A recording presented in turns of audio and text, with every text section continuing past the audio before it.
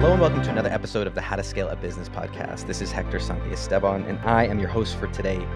We're here with Dorit Perry and we're going to talk about, well, if you're an individual, how you can elevate yourself, whether it's internally as an entrepreneur or elevate yourself as an entrepreneur, or if you are a company, how you can start to identify some of these people who can actually grow and perhaps scale your business. So Dorit, thank you for spending some time with us today. Absolutely. Thanks for having me. I'm unsure where the conversation is going to go because I think that people are at least for me, such an enigma. And especially when you do it at scale and you've got a whole organization, it's a whole black box that frankly, I'm still working on every day to decode. So hopefully you can help us to understand both from an individual perspective, how businesses might be looking at employees, but then also as a business owner, as an entrepreneur, how we can start to really, and I don't even like the word leverage because it sounds very impersonal, but how we can start to empower our people, to start creating the business results that we want. So anyways, all that to say, Dorit, I'd love for you to give us a little bit of background, some experience, kind of what you've been doing and how you got here, and then also catch us up a little bit about what you do with your clients right now. Sure. So again, my name is Dorit, and my business offer is a high-level intimate coaching program for people who want to break into a six-figure career in tech without going back to school. So I've primarily worked with educators, but not exclusively. And my program is, open to people of different backgrounds. I come from an education background partially. So that's one of the reasons I decided to focus on that group. I call my program a hybrid coaching program because some elements of it are scaled, and I'm very happy about that. But others, I still deliver one-to-one. I do service delivery. So I found that to be the best method for me for now. And I'm also, I heard you say entrepreneur. I use the word solopreneur. Happy to hear the difference from your perspective. But I am a one-woman show, so to speak. Yeah, what's interesting is that I think that there's a lot of parallels to what you're talking about in terms of jumping into a career and then also starting a business or I mean, the idea of kind of doing something new and different. I think there are a lot of parallels. So I'm curious to hear, how someone might prepare themselves or go about that, because I think so much of the scaling part of a business is the starting. If you can get started the right way and build the foundation, then the scaling part, becomes a lot more accessible. To your point on the second part, when I said entrepreneur, I found that there is a growing number of technically employees. They're W-2 employees, but they're given the, let's say, responsibilities of what would typically be an entrepreneur, or they're given the freedoms and the capabilities to problem solve or have, create programs or whatever it is within the context of a larger company. And so I think that there's just a lot more people listening to podcasts like these because those larger corporations are trying to be more nimble and they're trying to be more, fast thinking. So in any case, I'd love to know, when you're coming in and whether it's working with a company or working with individuals, what are like the stark realities that you find yourself like smacking your head against? I think that what's great about individuals like you is you have, a depth of experience, and you've seen a lot of people go through similar situations, and you can start to see trends, and you can start to see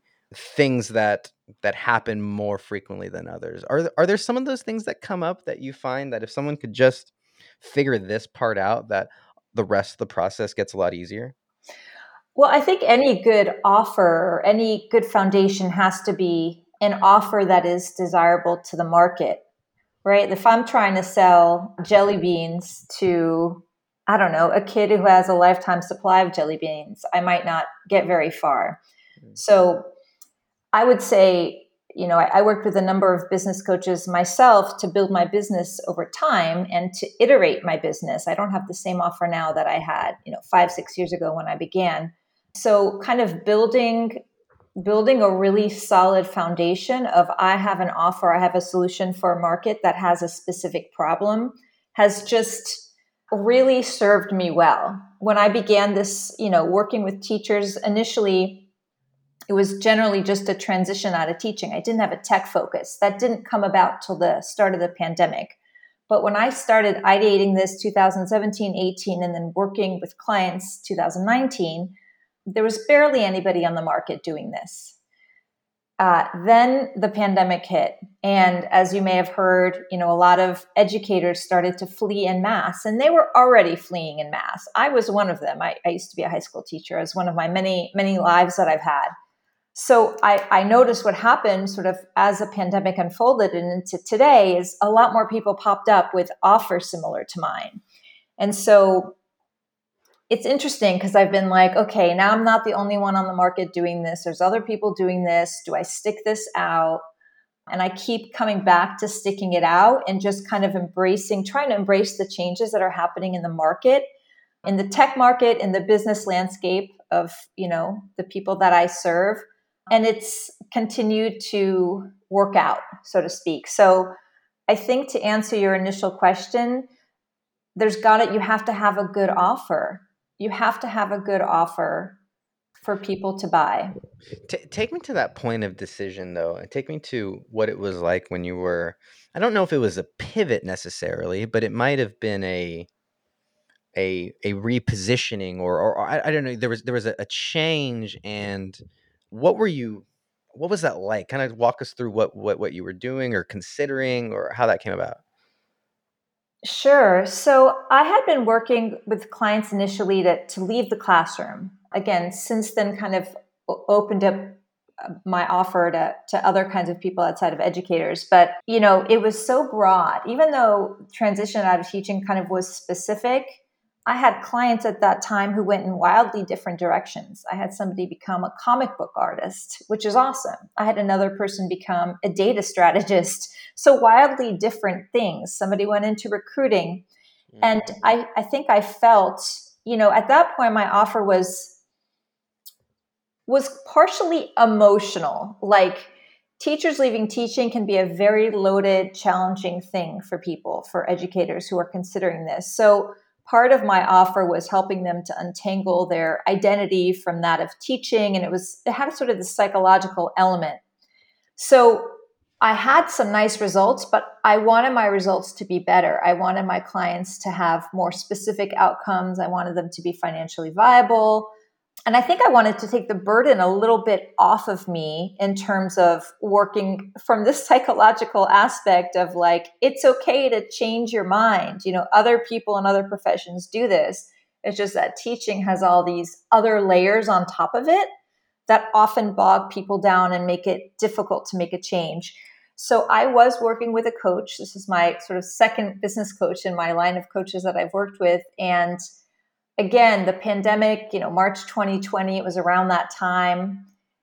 And one of the reasons that I built this business, because I've done a lot of things and lived in a lot of places, and this has sort of come out of my own life experience and what I've been through and how I've been able to adapt, but also just wanting to be able to work remotely. And I thought, because a lot of my friends are in California, I was in Miami via, New York City, I have family all over. I wanted to be remote. And I had been introduced to that idea at a software company that I was working for in Brooklyn for about 4 years.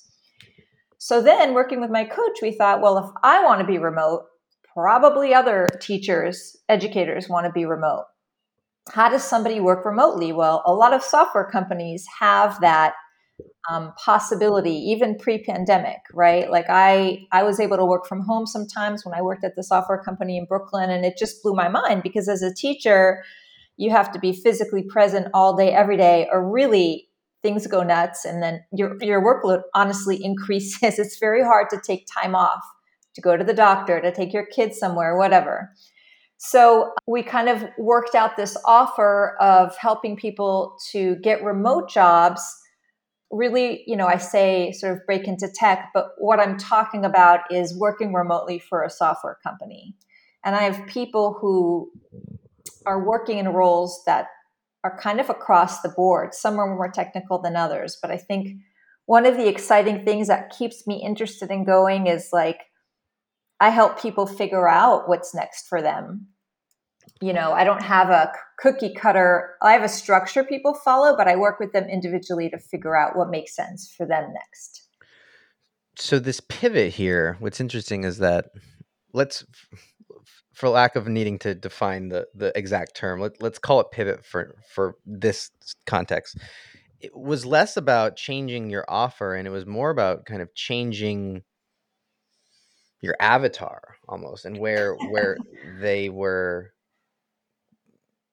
Right? Is that kind of what I'm saying? Well, I feel like I niched down into a specific outcome. So I was no Mm, longer going to work with people who were thinking about becoming a comic book artist necessarily. And this person, I use her as an example, but she didn't know that when we started working together. That just came through our work together. I call it an iteration, really. It was an iteration of a business that maybe not quite a pivot, but like a niching down mhm, into like seeing the writing on the wall.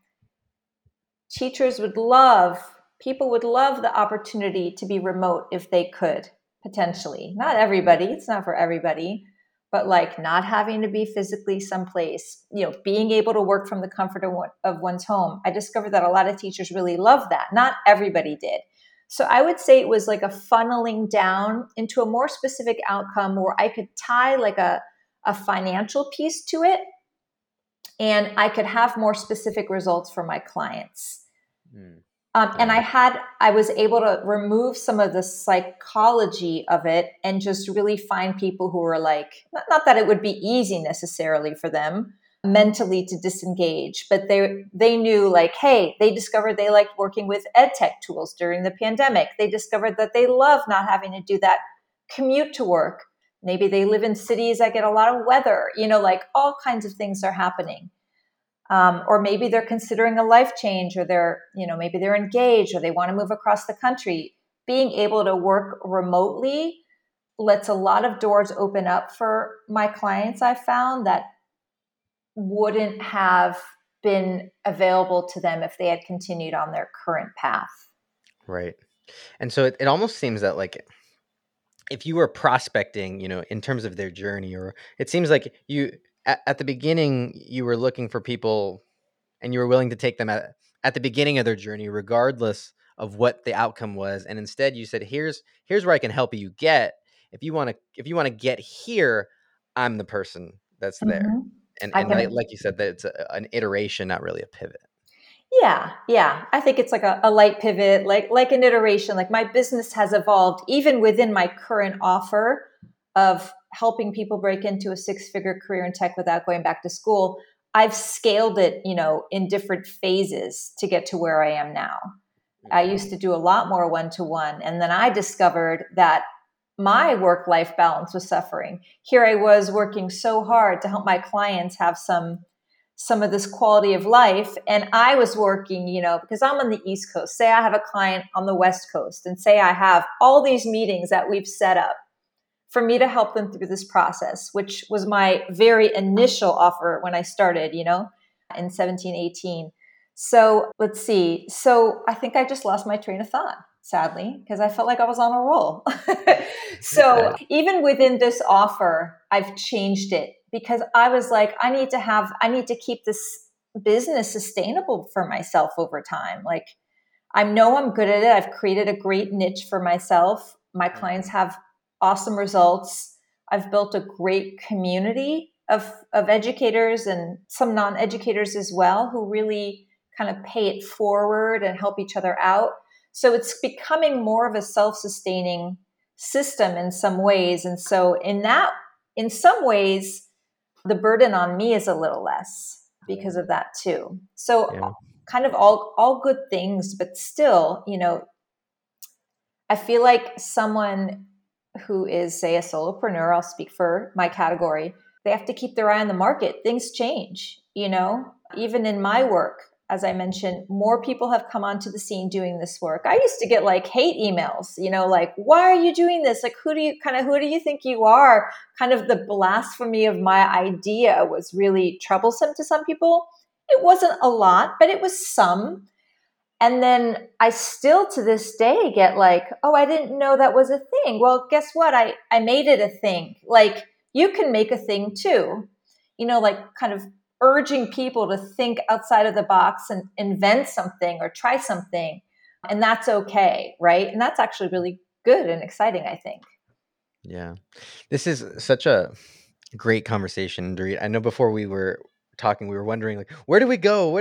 How do we take this? And I think that your story really is so applicable to every business owner because we're not going to be selling your services, but we're all trying to figure out how do we better serve our people in a way that serves our business too. And so when we get back from break, I'm curious if there are habits, rituals, values, some of the things that you Yeah, take into your daily kind of for yourself, or, things that you encourage your clients to take into their day to day to kind of level up in those things. And so we're going to get into that right after this quick break. great. Hey, y'all, thanks for tuning in today. Today's episode is brought to you by Amplify Media, and we're a podcast production company, but we like to think of ourselves as genius makers. And so if you have a passion, a purpose, a mission, a message, something that you want to get out to the world, but don't have the time or the tech skills to be able to do it, we can help. Go to amplifymedia.com. That's AMPLAFY media.com, or you can check the show notes. Let's get back to the episode.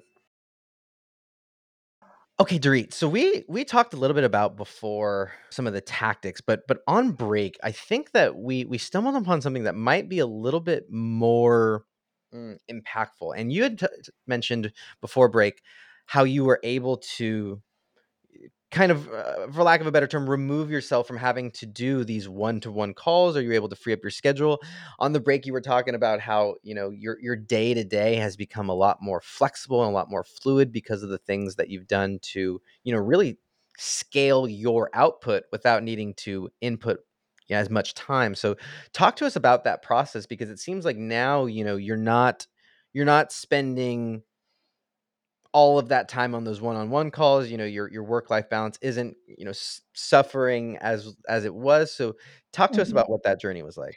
Yeah, it's something I'm really proud of, and it certainly took some time. So, again, as I mentioned at the start, I call my program a hybrid. So, I do have an LMS, a learning management system, where I've created a lot of videos and shared resources that pertain to the structure of my program. I have a 5-step program that people work through, and it provides a structure and kind of a foundation for people going into this kind of big scary change. So I have these videos. It's kind of like I have them do a bunch of work on their own before they really come to me. I still offer about half a dozen one-to-ones. I used to offer a lot more, and I just discovered over time that I actually don't need that many one-to-ones. And in fact, sometimes we didn't know how to fill the time as effectively as I might have liked us to. Mhm. So, sometimes when you only have like an X amount of time to get things done, so you do it, or at least that's the case for me. Deadlines are helpful. The way I have them do this preliminary work, then they come to talk to me and we look at their resume and their LinkedIn and sort of make the necessary changes and really bring out the value that they're offering, and then kind of make the appropriate changes on LinkedIn. That it's just, I feel like it's much more effective to put more of the onus on them, to be honest. And then they come to me when they've done the preliminary work that I've asked them to. I would say the second part of it is that my program, you know, has such a good group of people, empathic, smart, generous, caring, teachers, right? And they're really ready to help the new people who join. They refer each other, they do networking calls with each other, they bring each other into their companies. Like, a lot of exciting stuff is happening as my program has grown. Now, that's just taken time and results, to kind of, again, make it this almost, I don't know if it's self-sustaining, but it's kind of its own ecosystem. So the value I see is generally just expanding exponentially. Every time one person gets a job or they job hop, now they're in a six-figure, they have a six-figure salary, say within 12 months of leaving teaching or whatever it is, that kind of empowers other people to believe they can do it too. People tend to want to pay it forward because people help them. So between, creating these existing resources that take some of the burden off of me, put it on them, and then just this community that is just vital and growing, those two things together have really freed up a lot for me. The other thing that's happened, and this is something that I worked out with my most recent coach. So I keep investing in myself and my business because again, I change, the market changes, pandemic happens, it all keeps changing. I now have an application form for people to fill out before they can speak with me about the program. So I used to speak with everybody, and that was part of what burned me out. I actually tallied the numbers, and I've spoken with, over 1,000 teachers on a Zoom call, one-to-one around the world. And it's crazy, right? That's just a lot. And that was one of the things that I had to figure out for myself to keep the business sustainable for me over time. Because you can imagine a lot of disappointments, right? Like here I am really, I've got a lot to offer. I'm trying to help, but there are all kinds of barriers out there for people to join an intimate high level coaching program. So now I've figured out like, what do I need to know before I get on a phone call with them? And that's just something I figured out that works for me. I know that makes it so I'm not accessible to everybody, but there are other programs out there that are more accessible for people. And I've never felt like I had to be everything for everybody. I just had to be kind of me, helping in the way that I know how, and kind of making a sustainable life for myself. So this has worked for me, and for the foreseeable future, I see it continuing to work. It really has freed up a lot of time for me. So I can put that time towards other things, whether it's personal, whether, I'm in the process of building more relationships with employers out there who might want to hire my folks for me. I started to serve in a recruiting capacity at times for one company. I have 3 clients there. I'm looking for more of that, to kind of build that arm of my business too. So then the offer just becomes insanely valuable, right? I'll help you transition, and I might even have a place you can land. Now, everything takes time, and I'm not in control of everything, and I get that, and I'm okay with that. But I feel like as long as I'm in the game and getting up every day to meet the challenges and do things and push forward, it will happen for me, if that makes sense. Yeah. This is such a such great insight, and I think that there's so much wisdom that comes from being able to, from you sharing how you extracted the value that you would have to do on a one-on-one call and put it into exercises or empowered a community to kind of, take up that responsibility or take up that opportunity, if you will, for you, so that it's still happening. Mhm. Dorit, this has been such a fantastic conversation. I'm sad that we are going to have to wrap this up. We're going to have you come back, or you're I'd going to love have to to. start your own show. I don't know, something, but there's a lot of value here, and I appreciate that. I have one more question for you, but before that, where can people go to get connected or follow up with you if they want to get more go deeper into your world? Sure. So my main social media that I use to talk about my business, share results, and kind of just interact with people is LinkedIn. I am also on Instagram, but it's peripheral. I'm a little bit of a minimalist, so that doesn't always serve me, but I make my choices and I'm okay with them. So LinkedIn, so it's Dorit Perry, DoritPerry. My website is doritperry.com. And there's just a few pages in there. You can read a little bit about the benefits of what you'll get out of the program. There's some video testimonials, text testimonials, names of companies my clients have landed at. It's very much still under construction. It is not the best website, but it is functional and it does the job for now. So that's a great place. You can also apply for a call there to speak with me. And my last question, Dorit, is, in your opinion, what is the secret to growing or scaling a business? Well, automating processes is, I think, kind of a tried and true answer. And it really did help me a lot. Before I say started using Calendly to schedule my calls, I was like, oh, how's Tuesday at 2 Eastern? Like it was a complete mess. So I definitely think that, integrating those automated processes, it's a no-brainer, actually, right? So that's really important.